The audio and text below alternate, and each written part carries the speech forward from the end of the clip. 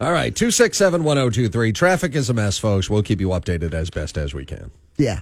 We have on the line right now from the IAVA, the Iraq and Afghanistan Veterans of America organization, Tom Porter. And we've had him on the show before. It's been a couple of months here. But there's some important legislation to veterans. So speaking to my fellow veterans, yes, but speaking to everybody else and Senator Marsha Blackburn about this legislation that's coming up for a vote, I think on Tuesday, if I've got my timetable right, Tom Porter? It is coming next week, and thank you very much, Kevin, for having me on. Again, if anybody wants to learn more about IAVA, the largest veterans organization for the post 9/11 generations, they can go to IAVA.org. And we are working the Senate to try to get the votes of every single one of them on this critical piece of legislation. And we've met with Senator Blackburn's office and Senator Hagerty's office, and we're calling on them to vote with veterans.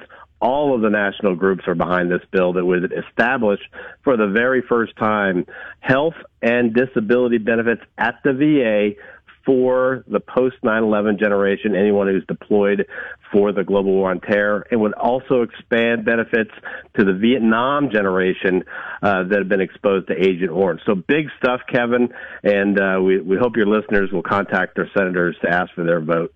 It's just the right thing to do. I mean, I've been to Afghanistan. You've been to Afghanistan. You've been to Iraq. I mean, it's the promise that we make to veterans. Yes, I know that includes you and me, but to all veterans, because certainly we weren't the only two to serve over there. There are lots of people in the Chattanooga area who've been to Iraq and Afghanistan. We made that promise that you go into harm's way, we send you into harm's way, then we're going to take care of you if something happens. Nothing's happened to me. I don't think anything's happened to you, but I know that it has happened to people because of the burn pits over there, and you've had people die. You've had people with severe health problems, and this is just taking care of our veterans. So it seems very logical that our Senate would follow the House lead and would pass this legislation. What's your read on it, Tom, as far as the actual vote coming down to it when it happens on Tuesday? I'm glad you brought that up. This is probably the most widespread health impact for our generation of veterans. And I did, unfortunately, I was diagnosed with asthma as a result of my tour in Afghanistan. After I got back, I had a severe reaction to the pollution in the air. But others have died, and many thousands have been sick. And some of the chief concerns by those that have not been supportive of this legislation yet is the cost of it. And we're trying to convince the Senate, and as we did with the House, before the House vote, that this is a cost of war. This is a cost of war. Just because the United States decided to end its efforts there in Afghanistan doesn't mean that the war is over for those that have been deployed there. So we're continuing to push for this. The vote is coming up as soon as next week. Senate Majority Leader Schumer has promised veterans groups, including IAVA, to our face that he would have this vote shortly after the Memorial Day break. So we are about to have one of the largest rallies for veterans and service members ever this Saturday at RFK Stadium in Washington, D.C., where we will be joining all the national veterans groups, comedian Jon Stewart, 9/11 first responders, to call on the Senate to pass this important bill. That's this Saturday at 1 p.m. for 1 hour before about 10,000 of our friends on bikes. And you're welcome to come on out too, Kevin. I would love to actually come out there and see you again. I haven't seen you in a while, but I'm not a joiner. I don't join every organization that asks, but I am a part of the IAVA and the VFW, Post 4848 there on Amnicola Highway. They're behind this legislation 100%.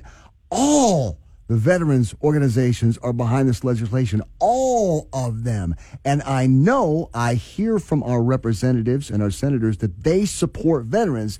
And yet I know on the House side that our congressional representatives, Chuck Flesch from Chattanooga, Marjorie Greene, North Georgia, they voted against it. So I'm hoping that the senators, our senators, Marsha Blackburn and Bill Hagerty, do the right thing. And it did pass in the House despite those no votes.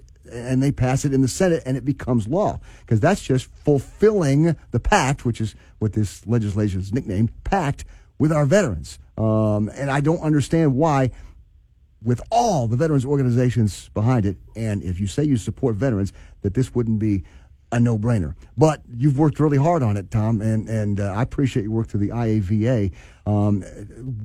What kind of steps can we as veterans take to work toward its passage here at this late hour?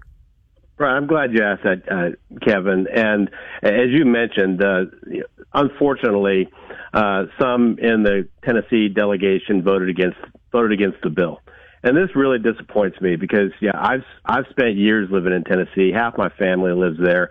I lived in Memphis and Nashville and East Tennessee, and Tennessee. There's a reason you call Tennessee the volunteer state, because of such a commitment by its citizens to go and do business on behalf of the United States when the time comes. But when we do deploy overseas, you and I both know that service members and veterans expect their country to take care of them if they come back sick, or if they don't return, to take care of their families.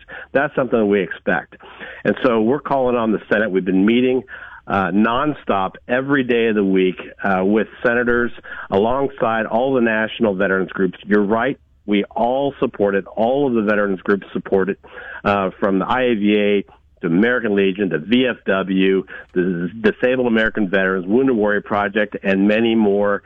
We all support it, and we're calling on the Senate to pass it. So we're asking everybody to contact their senators to ask for their vote. And we've met with Senator Blackburn's office multiple times on this issue. We've met with Senator Haggerty's folks, and we've asked them for their vote. We just have not received the commitment yet.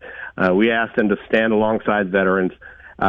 Don't vote against veterans like a lot of House members did in a recent vote, and we're asking for their vote on this. It's really important. And I would ask simply, why the no vote? What?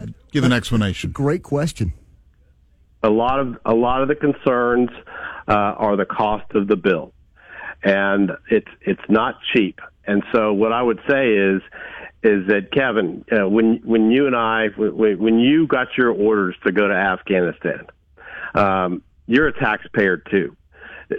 Did you happen to go to your commander and say, I don't know, sir, I'm not sure if this is fiscally responsible? Do you remember having that conversation with your commander when you got your orders to go? I just remember asking my boss the exercise. I said, "You think I can do this? You think I'm going to do a good job there?" You just went, right? Yeah. Yeah, you just went, just like everybody else did.